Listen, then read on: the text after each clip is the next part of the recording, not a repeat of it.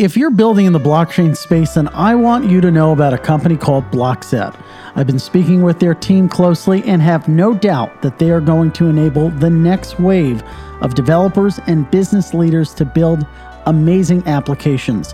Blockset offers accessible data from all major chains through easy-to-use APIs. It acts as your hosted blockchain infrastructure, and it ultimately enables high-quality apps to be built at a fraction of the cost in a fraction of the time. Go sign up for a free account at blockset.com and start building today. Stay tuned for more information later in this episode.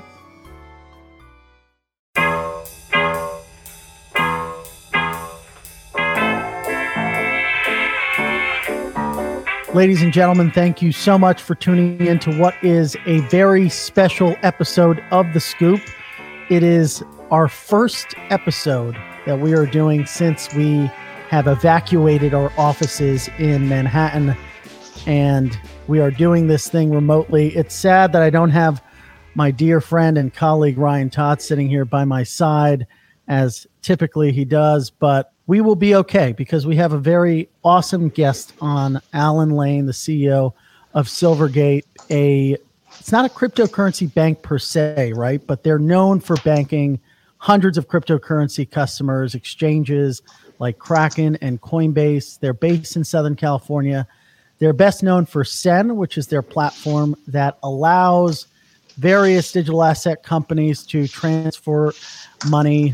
Over $9.6 billion of transfers have gone through the platform 24 hours a day, 7 days a week. You might have seen Silvergate in the news at the end of last year. They took the company public on New York Stock Exchange. And Alan's here to talk about the company, the growth, what they're seeing right now. But I think the most interesting place to start is what happened last week.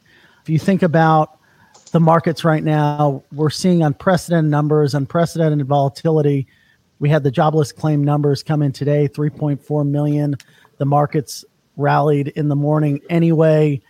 It's interesting. I mean, the markets are acting in a way that you might not anticipate, but still the pipes and plumbing, right? We talk about this all the time, Ryan and I, about the exchanges, the high-frequency trading firms. They're still up, quoting prices, filling orders.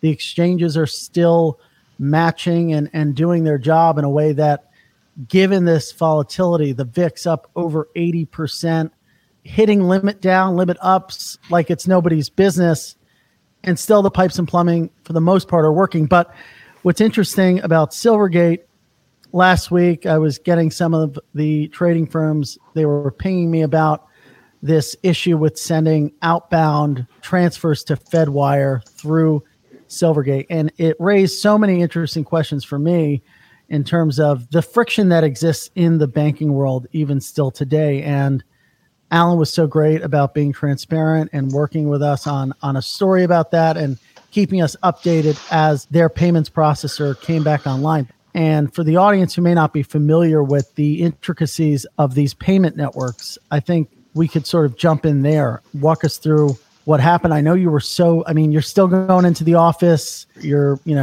brothers in arms with some of the folks on the engineering side who are obviously there keeping the systems up and running. Thanks so much for coming on the program. Excited to chat. Yeah, thanks, Frank. So, yeah, where to start, right? First of all, I want to thank you for reaching out on Friday to try to get the story of what was happening directly from us. And so, stepping back for just a second, during your introduction, you mentioned the SEN, the Silvergate Exchange Network. And the great thing about the Silvergate platform is that throughout that entire issue that we had with our wire transfer processor, the Silvergate Exchange Network was up and running. And so if you are a customer of Silvergate and you already had US dollars in your account at Silvergate or at an exchange that is part of the SEN, then you were able to continue to transact over the SEN 24/7 right through the weekend. And so many of our customers probably didn't even know what was happening on the wire system, because unless you were trying to get money in or out, unless you're trying to get US dollars into Silvergate or out of Silvergate, then you were trading in the crypto ecosystem just fine. And it's that friction that you were alluding to, which is what we have spent the last 6 years trying to reduce. And so the SEN is part of that. But obviously, in order to get money in and out, we still have to touch the broader financial system, right? And so our primary way of getting money into and out of our platform is via the Fedwire system. And every bank in the country that is connected to the Fed is connected through some channel. We use a third-party payment processor. They're a global company. They have over 5,000 installs all around the world. The name of the company is Finastra. And on early Friday morning, they detected some anomalies. It was essentially a cyber attack on their system. And as they attempted to quarantine it, they decided that the safest course of action to keep all of our systems, their systems, our systems, to keep everybody safe, was to just pull the plug and shut it down. That obviously had a tremendous negative impact on our customers and on the banks that Finastra services all over the world that were trying to interact with the Fedwire system through the Finastra connection. And so we immediately started to try to ascertain, okay, was there any harm to Silvergate and to our customers? And once we determined that there wasn't, then we worked with Finastra to get the system up and running. We worked around the clock all weekend. And by early Monday morning, we were reconnected with the Fed. It's our understanding that we were one of the first banks in the country to get reconnected with the Fed. And I was on a conference call yesterday morning. So we're recording this on Thursday, March 26th. On Wednesday, the 25th, I was on a conference call with senior leadership at Finastra. And they indicated that they were 95% of their installs, their customers around the world had been reconnected, which means that there were 5% as of yesterday morning that were still working to get reconnected.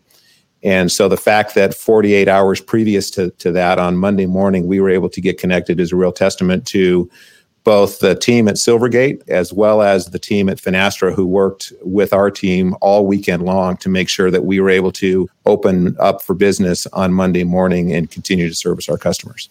I think that's a really succinct, well said explanation of what went down. Looks like we lost him. Yep. I saw the video freeze, but it froze a couple times before. I'm back. Yo. So it's still funny. Look good, Frank. So it's funny, right? So I just cut out for a few minutes because the Wi-Fi in my sister's apartment is less than ideal. But I think it speaks to a similar trend we're seeing across the market, right? How do you address issues like, something as simple as Wi-Fi going down during a podcast interview, to fixing a system with your payments provider, to making a complex trade if you're on a sell-side desk? The fact that we're, spread apart, working remote, working with less than ideal technical setups makes this market climate all the more interesting. And I know we were talking about it on the phone last week about how thankfully you had your Fedwire guys in, but most of the people at the bank, I assume, are working remote. Yeah, so we actually started financial institutions, federally insured and regulated financial institutions in the U.S. are required to have business continuity plans. One of the types of potential disruptions we're supposed to consider is a global pandemic or a pandemic plan, period. And we're very fortunate, I'd call it providential, that late last year, Silvergate actually did a mock desktop disaster exercise. We had about a dozen of our executives and senior leadership come in on a Saturday, and we went through about a 4-hour exercise where we went through a mock disaster, a mock pandemic. And we did that in the fourth quarter of last year. Obviously, we had no idea what was going to happen, but that's the whole point of doing these tests. And so when this actually started to happen in January, when the coronavirus really started to be noticed globally, we actually started working through our business continuity plan. We have different levels as to whether or not the pandemic has actually hit our shores, as it become local to San Diego, et cetera. And so we were doing things quite a bit earlier than I think some of the other folks in terms of starting to consider working remotely. We already have, because we're a global company, we have customers all over the world, and our customers transact over the SEN 24/7, 365. So we already are providing service around the clock around the world. That means that we have folks working remotely. So we had a little bit of a playbook, and so we just started rolling that out. And so early last week, we were already at about probably between 60 and 70% remote before the governor of California issued the stay-at-home order on Thursday night. We were very well prepared to get everybody else remote, but we didn't want to do that, kind of in a panic on Friday. So we had decided, let's have the wire transfer folks come in, a few other folks. I was in the office as well. And so it was, really just, again, providential that this attack. And now I also think, by the way, that there was it was providential for us, diabolical, I will say, for the attacker, in the sense Sure. that they essentially were trying to take advantage of, I think, if you think about Finastra, a global company, they're probably already fairly distributed, but they were probably also transitioning, at least in the US, to a kind of a work from home type of environment. And that's when the attack took place. So, as frustrating as it was when we were in the trenches, I can't speak highly enough of our partner Finastra in terms of the literally around the clock, all weekend long, constant communication with our team.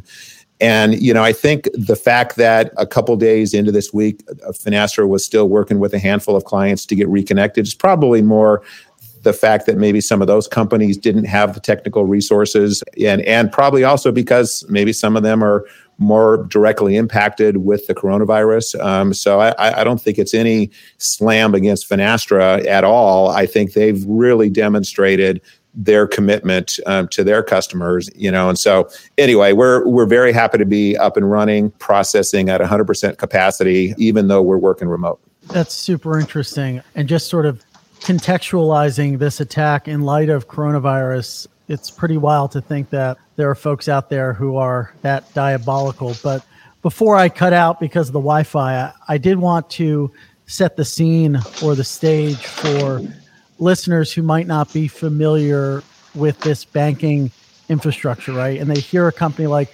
Finastra, they've never heard of it, and they don't know that, some of its clients are banks like Goldman Sachs, you guys, Signature Bank as well. Speak to the place in the infrastructure where they sit and the role of Fedwire in day-to-day B2B banking.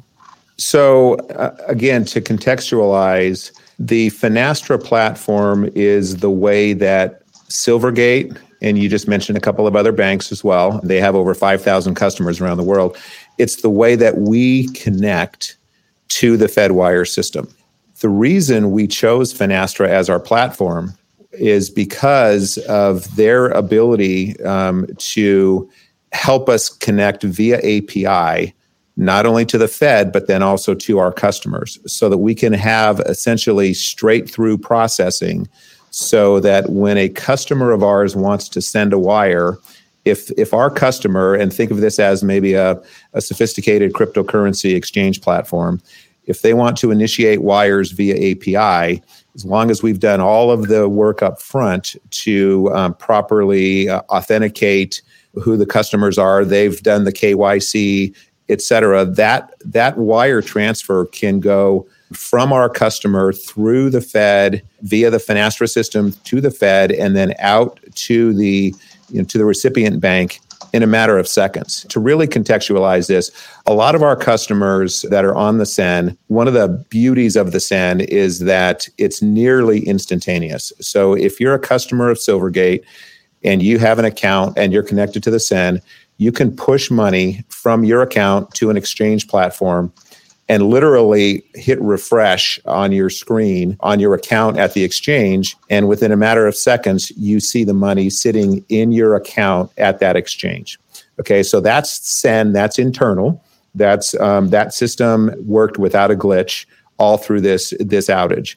When we first enabled Finastra last year, and we started being able to do this straight through wire processing, we had a customer of ours who sent a wire transfer from us to their account at another bank, and it literally hit that other bank in a matter of seconds. And they reached back out to us and they said, "Hey, did you guys just use send? How did my money get to that other bank?" And it's because we had enabled that processing that Finastra enables for us, and that the Fed also enables, and then that recipient bank is also a Finastra customer, and they had also enabled that. And so this is the type of removal of friction that we're trying to bring to the digital currency ecosystem.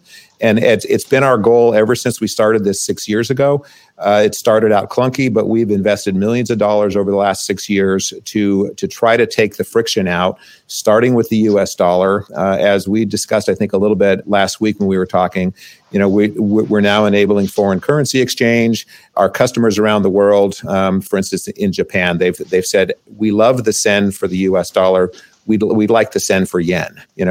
Folks in Europe, we'd like to send for the euro. And so we're attempting to break down the barriers so that our customers that want to get in and out of digital currency from a fiat currency, whether that's the US dollar, the yen, the British pound sterling, Singapore dollar, you name it, we want to be able to move them in and out without friction. So that's one of the goals that we have here at Silvergate. So essentially, is what you're describing getting rid of that middleman, Finastra, who sits between you and Fedwire? No, actually, it's really working with Finastra. There's a whole separate discussion that we should have around stablecoins, because ultimately, where those of us that really kind of buy into this whole digital currency and blockchain ecosystem, we see a world where ultimately, maybe folks aren't transacting with these different currencies, but rather they're with the fiat currencies, but rather they're using stable coins, which again are likely going to be backed by fiat currencies. But the point of this is that we will likely still need a partner like Finastra for that on-ramp and off-ramp. But hopefully once folks are in the system, perhaps they can transact just via blockchain and move in and out of, for instance, from Bitcoin back to a US dollar stablecoin or to a stablecoin backed by another fiat currency. Why do you need that person sitting in between, or rather that company? Why do you need that company sitting in between you and Fedwire? Why can't you just link up to their APIs directly? I should also explain that Finastra also, many of the largest banks in the world are customers of Finastra. That have instead of using Finastra's hosted system, we use their system and they host it for us, which means that we're connected to them via the cloud, if you will. The largest banks in the world have probably purchased the Finastra system and brought it in-house into their own data centers. Okay, so that's going to be one of the differences between the money center banks and then some of the rest of the regional banks, community banks, et cetera. And it's really an issue of scale and resources. And essentially we are relying on the size, the heft of a company like Finastra, who does this for thousands of companies. You would have to prop up your own sort of data centers. That's right. That Finastra operates currently. Right. And Frank, just to finish that point, we would rather focus on kind of that last mile, which is really working with our customers on removing the friction that they experience and relying on kind of best in breed partners such as Finastra, and really going to who has the best technology in the world. And how can we bring that technology to our customers to solve that connection and that pain point that they experience right at that transaction friction point? If you're a listener of The Scoop or follow The Block, then you know I am super excited about the future of crypto adoption, especially on the enterprise side. Our sponsor, Blockset, is not only helping to push development at the grassroots level with their multi-chain API, but also at the institutional level. Blockset is built by BRD, the first crypto wallet in the App Store from 2014, and one of the largest in the space today. They've taken the architecture and the knowledge they've gained over the past 6 years to create Blockset, a robust, reliable, and strategic B2B offering for developers and enterprises. Blockset is enabling banks and other major financial institutions to interface and build with crypto assets at light speed. See just how simple it is by visiting blockset.com and sign up for a free account today. Let's go back to how you guys handled this incident. When we spoke last week, you talked about manually getting some of these inbound orders to the Fedwire. How do you go about doing that manually? Sure. So we absolutely have backup processes. But if you think about what I was describing in that kind of straight through processing automated world where everybody's connected and it's working seamlessly, well, as soon as you shut that off, now you have to revert back to some form of manual intervention. We have an internet banking system. It's our business electronic banking. And our customers that are not high volume customers, for instance, maybe they only do a couple wires a month. They probably haven't coded to the API to do that sophisticated high volume processing that we were talking about earlier. So what they would more likely do is just sign on to our online banking, and that system was working because that's not part of the Finastra wire payment process. So that online banking system was working. So they could still log in, initiate a wire, but then when it hit our side, we would then we would do a manual callback, verify, so it's taking all of that automation out and taking us back to, candidly, the way most community banks in the country probably still process wires, which is just something that we had to revert back to. And on a Friday, which is typically a higher volume day, in the middle of a pandemic, it just ended up being that we had a lot of wires that unfortunately we were not able to process on Friday. And we don't take that lightly. Certainly, we apologize to our customers who got caught up in that.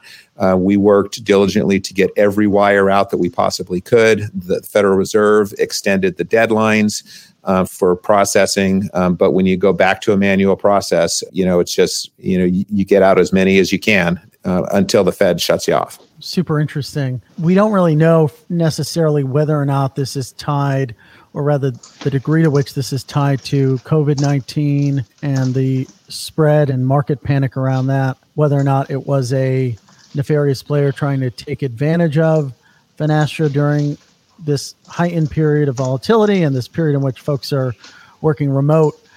But I'd be curious to know just broadly, as a fairly large regional bank, this health economic crisis is impacting Wall Street, but specifically, how is it impacting banks of your size and banks that are in the businesses that you operate in? Yeah, that's a great question. And in one sense, it's probably a little bit too early to tell. And what I mean by that is that a lot of our customers, so Silvergate, on the more traditional banking side, we're primarily a real estate lender. So our loan book is made up of commercial real estate loans and residential loans. And so if you think about a commercial real estate loan, it might, maybe it's a loan to somebody that owns an office building or an industrial building, perhaps a hotel. So there's those different asset classes, and they're all going to be impacted differently. And so we are absolutely anticipating that we will have customers who will not be able to make their payments. We've all seen what the government is attempting to do with the various relief efforts. So we will be working with our customers that are in need of assistance to help them through this process from a financial perspective. But it is a little bit too early to tell, because we have to work with our customers one-on-one. We are, again, it's somewhat providential that because we made this shift to the cryptocurrency, market several years ago. We sold our business banking platform to another bank about a year ago. We consolidated from 4 branches down to 2, and then sold one of our branches to that same bank that we sold our business loans to. And so we're very focused on providing services to the digital currency community, and then some real estate lending. But so we're a little bit different than most other banks in terms of how this pandemic will affect us. What percentage of your business would you say touches the crypto market? On the deposit side, it's probably about 90%. So very heavily weighted to the digital currency market.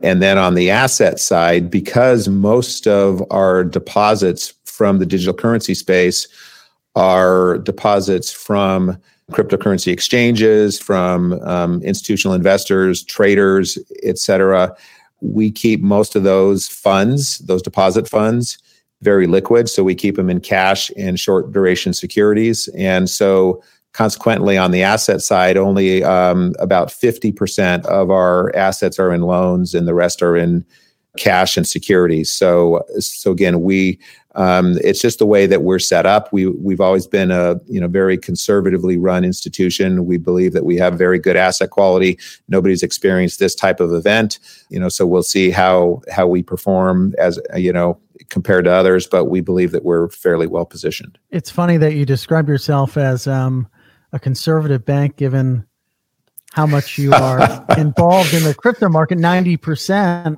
as you described, most wouldn't say that's conservative. But I think it's interesting, your point about your position right now being fairly strong relative to other banks of your size, because you are banking for a lot of these companies that are actually doing fairly well right now, especially the exchanges, giving the volatility all across the board, seeing increased volumes. So I guess you aren't seeing any stress on that side.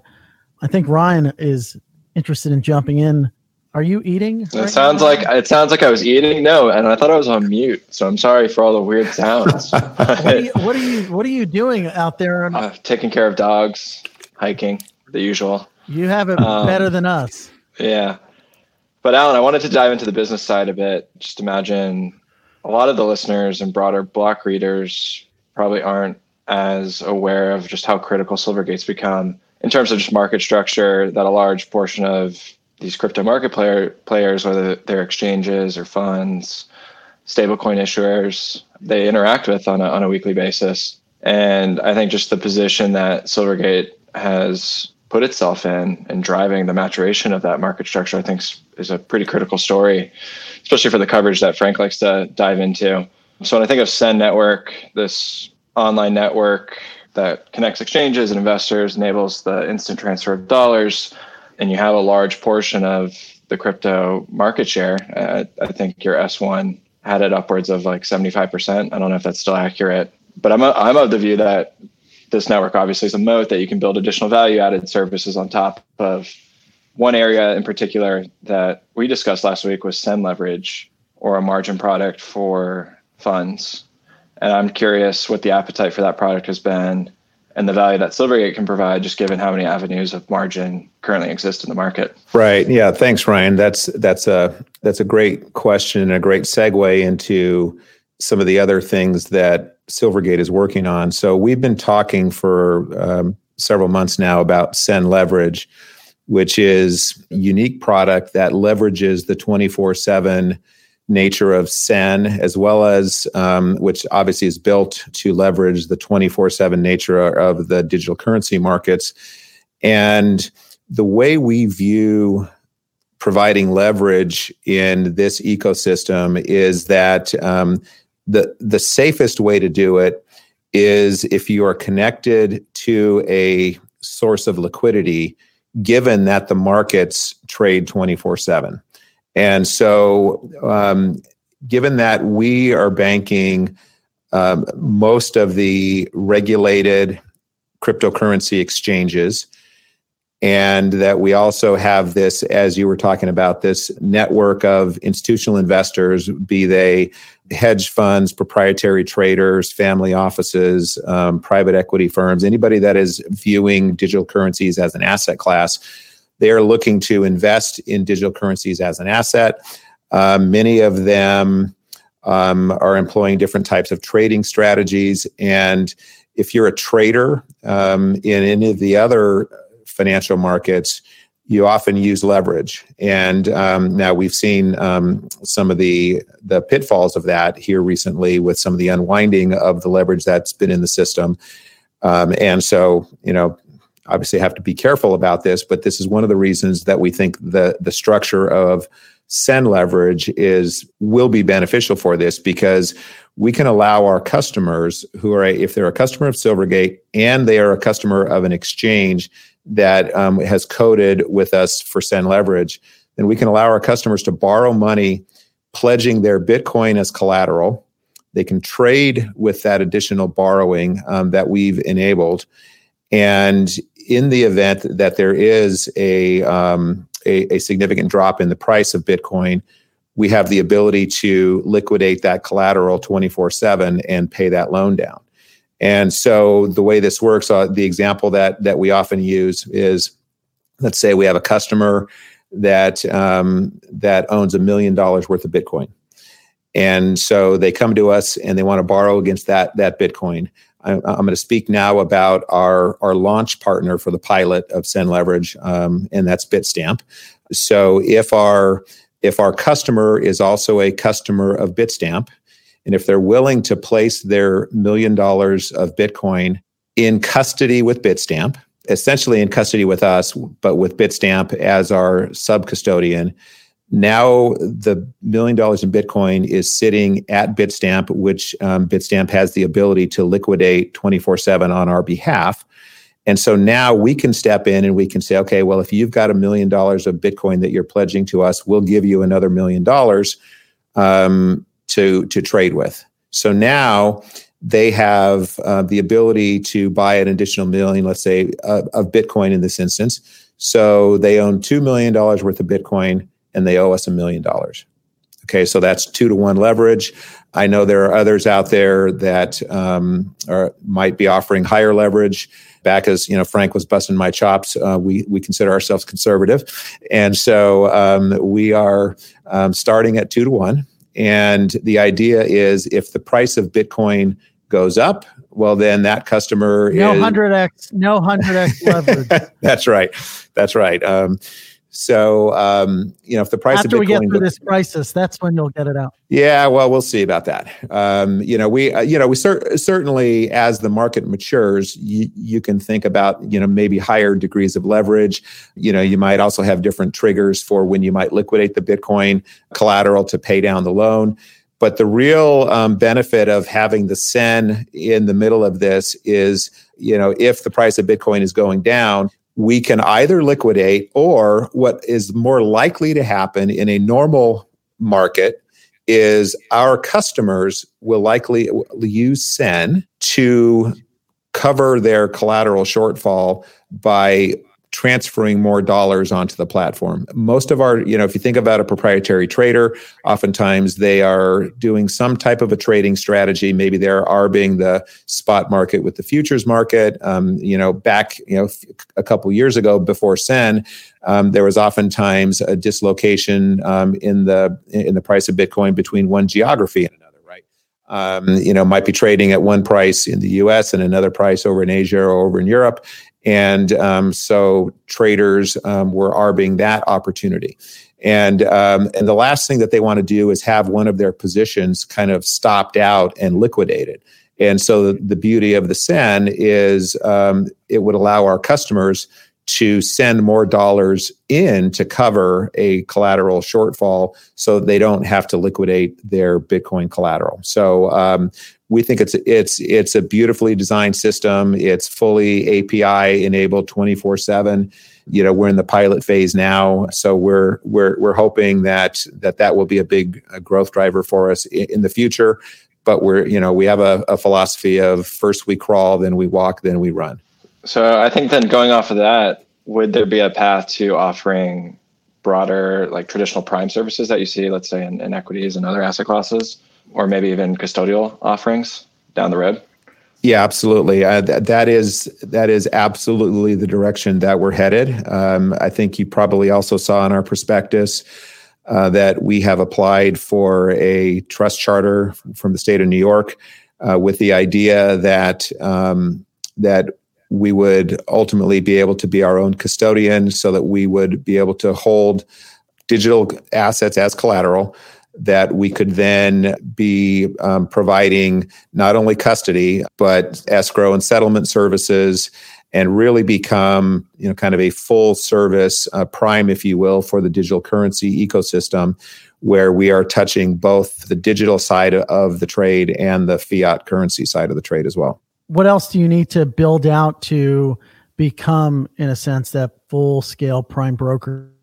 Yeah, so one of the things that we spend a lot of time thinking about it is, how do we add value to our customers without kind of duplicating what they're already doing, right? And so a lot of our customers are OTC desks, exchanges, and they've got a lot of the infrastructure already built. So trying to figure out, how do we plug into what they're doing and or they plug into us. And so you can envision a future where we might have partnerships with several different potential custodians, so that, and what that might look like is we might be the custodian from a legal perspective, but we might be partnering with several custodians as our sub-custodians, so that we can seamlessly move the digital assets from one place to another. The ability to offer settlement services is another service that our customers have asked us for. Back to my earlier comments about foreign currency exchange, when we talk to our customers, they say, we absolutely trust you with the SEN, with handling the US dollar side of the trade. But in the cryptocurrency markets, because they're not as mature as traditional financial markets, typically on the digital asset side, somebody has to go first. There isn't, an escrow agent in the middle of most trades, right? So someone might say, "Hey, I want to buy $1 million worth of Bitcoin from you," and you say, "Okay, well, you send me the $1 million, and I'll send you the Bitcoin." Right? And they say, "Oh, no, you send me the Bitcoin first, and I'll send you the $1 million." Right? So if we onboard both those customers on SEN, then we can represent to both sides that, yes, we see the $1 million, we can lock it up, but they still have to then wait for the blockchain transaction to take place. And obviously with Bitcoin, you probably want to wait for more than one confirmation, especially if you're dealing with large dollar amounts. And so we'd like to be able to step in the middle there on the and become a settlement agent for the digital asset side as well, so that we are essentially helping our customers as that trusted intermediary on both sides of a digital currency transaction. So in that sense, are you then becoming the buyer for every seller and the seller for every buyer? No, not at all. Because what we don't want to do is take principal risk in that situation. So you can think about this really as more of as a true escrow agent, where we are absolutely standing in the middle, but we are not bringing them together. That price discovery, that transaction is essentially negotiated away from us. And then they just come to us and they say, "We would like you to be the escrow agent or the settlement agent in the middle of this trade." And so that's the way we look at it. We absolutely have to be able to, we're already custodying. If you think about it in terms of custody, we already have custody of their US dollars, right? They've deposited it with us. We need to have the ability to custody the digital asset. So that's where the custody piece comes in.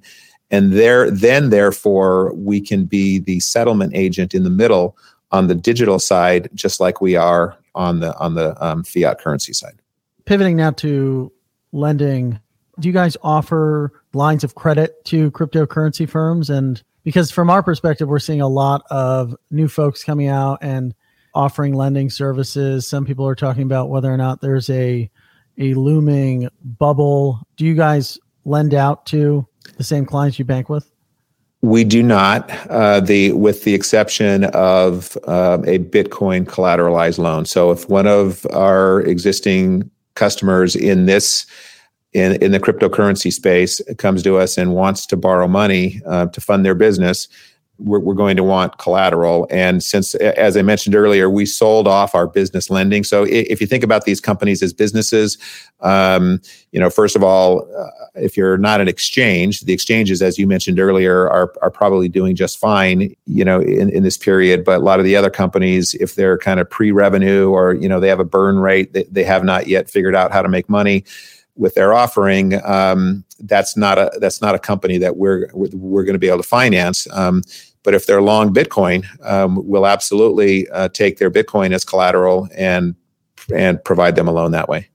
How many of those loans do you have outstanding? What does the book look like? Yeah, so probably as a public company, probably shouldn't talk about specific numbers, but I will say that offering as well is very early.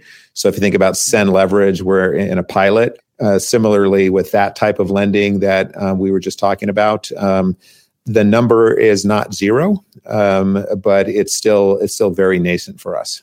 And one of the reasons, by the way, I should just mention this, we started talking with our regulators about lending against Bitcoin early last year, so early 2000, maybe second quarter 2019. And so, we went through the whole process of explaining to them how we viewed it, how we were thinking about it, et cetera, why we thought it was permissible. They agreed with us regarding the permissibility. So what we wanted to do was set up a system and then, get some loans out there and see how it works, right? And one of the things I was hoping for during the pilot was that we would see a little bit of volatility in the price of Bitcoin, so that we could test our ability to liquidate and our ability to, et cetera. And I have not been disappointed here. We've seen some volatility in the price of Bitcoin, and I'm happy to say that the systems are working. So, there's no signs of stress. There's no signs of an uptick in defaults or anything like that. Yeah. So, again, I have to be careful about how I say things as a public company. Yeah, of course. and so I'm not going to, I can't answer that question, but I would encourage everybody to wait for our first quarter earnings release and our 10Q, and all the answers will be there. And I know Ryan will be waiting with bated breath. I'm sure he will. For sure. I'm already building the model now, actually, Alan. There you go. Quarantine life. I actually wanted to kind of step back away from Silvergate. We talked about something interesting last week that I think is an underrated story, just kind of lost in the furor of last week. But Square getting approved, an industrial loan company. Why this is relatable to you, I didn't even realize this, but I guess Silvergate was an ILC pre-2008. Was that right? That's right. And for people listening, the reason why Square getting that approval last week was notable in my opinion was it hasn't been approved in over 12 years, an ILC charter. And so when we spoke with Alan last week and just kind of asking him more broadly if this is something that's interesting and notable, he had some interesting comments, and I kind of wanted to see if you could share that just with some of our listeners, just the context of maybe why this got approved, what this could mean for other applications down the line, and even, I guess, what an ILC is. Sure. So, first of all, I think the approval for Square is absolutely huge, and I want to congratulate them.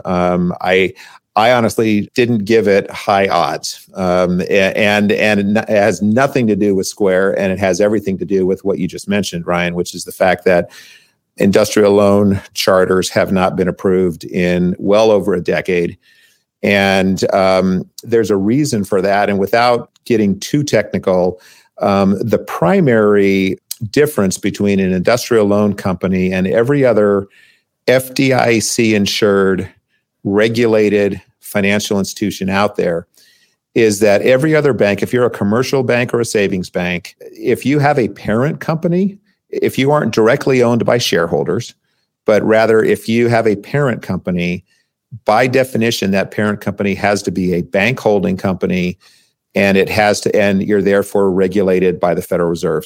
And we'll just use the example of Silvergate. The public entity, Silvergate Capital Corp, is a bank holding company. So if you own shares of Silvergate, the stock symbol is SI. If you look that up, Silvergate Capital Corporation is a bank holding company. The bank holding company's primary subsidiary is Silvergate Bank. Silvergate Bank is the entity that all of our customers interact with. Silvergate Bank is a California chartered state commercial bank, and we're a member of the Federal Reserve, and our deposits are insured by the FDIC. So that's the structure, the corporate structure for Silvergate. And we talked earlier, I'm going to digress for just a second. We talked earlier about forming a trust company in the state of New York for the digital asset services. Under this structure, the trust company would become a sister company to the bank and a subsidiary of the parent company, Silvergate Capital Corp. So Silvergate Capital would then own both Silvergate Bank and the trust company under that structure. So now let's zoom back out and talk about ILCs.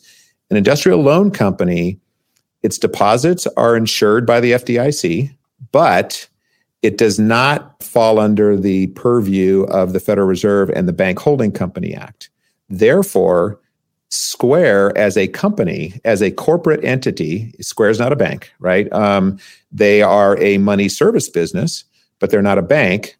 And they need a bank to connect with, or multiple banks to connect with in order to offer the services that they offer to their customers. But Square has been approved to own a subsidiary that is going to be an industrial loan company. And that is huge. And it hasn't happened in over, as you mentioned, over 12 years. And in fact, when I joined Silvergate, we were an industrial loan company, and we were trying to get rid of that charter at the time because as an industrial loan company, you cannot have demand deposits, which means that you're typically not going to bank businesses. The other reason back then was industrial loan companies were under somewhat of a regulatory moratorium because both Walmart and Home Depot had been attempting to get into banking by buying an industrial loan company, because an industrial loan company can in fact be owned by a non-bank holding company. So it gets very complicated quickly, but there are less than 100 industrial loan companies in the country, and the fact that and there hasn't been one issued, as we've said several times now, and the fact that Square just got approved, I think, is monumental. And I think any fintech that has been looking to become a bank should stand up and take notice, because I don't know what the approval process is like. I know Square has been working on it for a while. And I can't, I don't know how they got approved, why they got approved, but I think it's huge. And I think banks should stand up and take notice, because Square is a very impressive company, and they are about to own a bank. Well, that raises a really interesting question, Alan, which is, are we going to see other fintechs attempt to go down this route? Yeah, I would assume so. In the announcement, I think there were actually 2 that were approved. I focused on Square as the other one. It was like a student lender. I think it was called Nelnet. Right. I know there are other fintechs who have been attempting to go down the path of getting an OCC charter under the National Banking Act, and the OCC has been working to try to create a fintech charter, if you will, for fintechs to come in under the National Bank Act, and that's been challenged by the state banks around the country, or the state banking organizations around the country. So I would think that anybody that's been looking to try to become a national bank or get one of those fintech charters might hit the pause button and take a quick look at how Square got their ILC approval. Now, that's definitely interesting. And obviously, we're not just talking about Square because they sponsor this podcast. It is pretty significant news, I think, for the industry. Well, I think we have unpacked a ton of interesting things. Alan, thank you so much for coming on the podcast. And walking us through what happened last week with Finastra and some of these very fascinating, complex topics and issues underpinning both the crypto market, traditional banking, and fintech. What does the rest of your week look like? What are you excited about? I feel like every day is a year and every week is a decade, but you're working hard over there in La Jolla or La Jolla. San Diego? That's right. La Jolla. Yes, that's right. We're in La Jolla. That's right.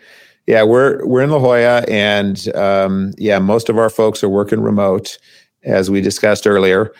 Fortunately, I'm looking outside right now. It's partly cloudy, but the sun is shining. And, Ryan mentioned earlier, spend a lot of time going on walks, walking the dog, et cetera. I think everybody's doing a little bit more of that these days. But importantly, I'll put a little plug in. I mean, we're absolutely open for business. We are still working through our pipeline of prospects, folks that want to join Silvergate, become a part of SEN.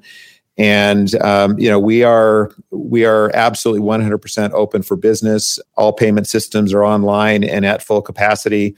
And if you're out there and you're looking to get into crypto, Silvergate is a crypto-friendly bank. Are you seeing, given the volatility, an increase in interest among non-crypto native firms, a decrease in interest? What do those inbounds look like? Yeah, that's a great question, and I will tell you, in the last week or so, I haven't got an update because we've been focused on making sure that we're providing service to our existing customers. As of a couple of weeks ago, the inbound had not slowed down yet. If anything, it had picked up a little bit. And obviously, with a couple of weeks ago, with the price of Bitcoin plummeting, I think that caused everybody to stand up and say, "Hey, what the heck happened? I thought this was a safe haven, a store of value." And I think I've heard a couple of folks say, and I think this is absolutely true. I mean, when you've got markets seizing up and there's a potential liquidity crisis, you sell everything. If you have to sell something, you don't get to sell what you want. You have to sell what you sell what you can. And this is probably the other side of the cryptocurrency. Bitcoin as a store of value is that it is also extremely liquid. So, and it's liquid 24/7, right? We were talking earlier about SEN leverage. And so if you're holding multiple assets and you need liquidity, there is one that you can sell immediately 24/7, and that's Bitcoin. And so as disappointing as it was to see the price plummet, it's certainly understandable given the ability for folks to get liquidity 24/7. No, that's a good point. And juxtaposed with the difficulties we're hearing about getting in and out of even in treasuries, it makes sense that, to your point, people are trying to get cash from wherever they can. Alan, thanks again for coming on during these interesting times for all markets. And ladies and gentlemen, we're excited to be back. We're excited to be recording new episodes with new guests across trading and fintech and crypto. We'll catch up with you next time. Thanks so much.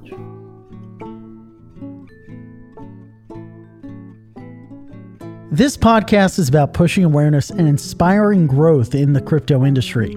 I can't reiterate enough that if you're a business owner, executive, or active developer in the space, I highly suggest checking out Blockset. Blockset provides a robust, unified API that provides easy access to multi-chain data. Skip the tedious data normalization process and start building immediately at a fraction of the cost. It's live now and it's on their site for you to explore. Go sign up for a free account at blockset.com and start building today.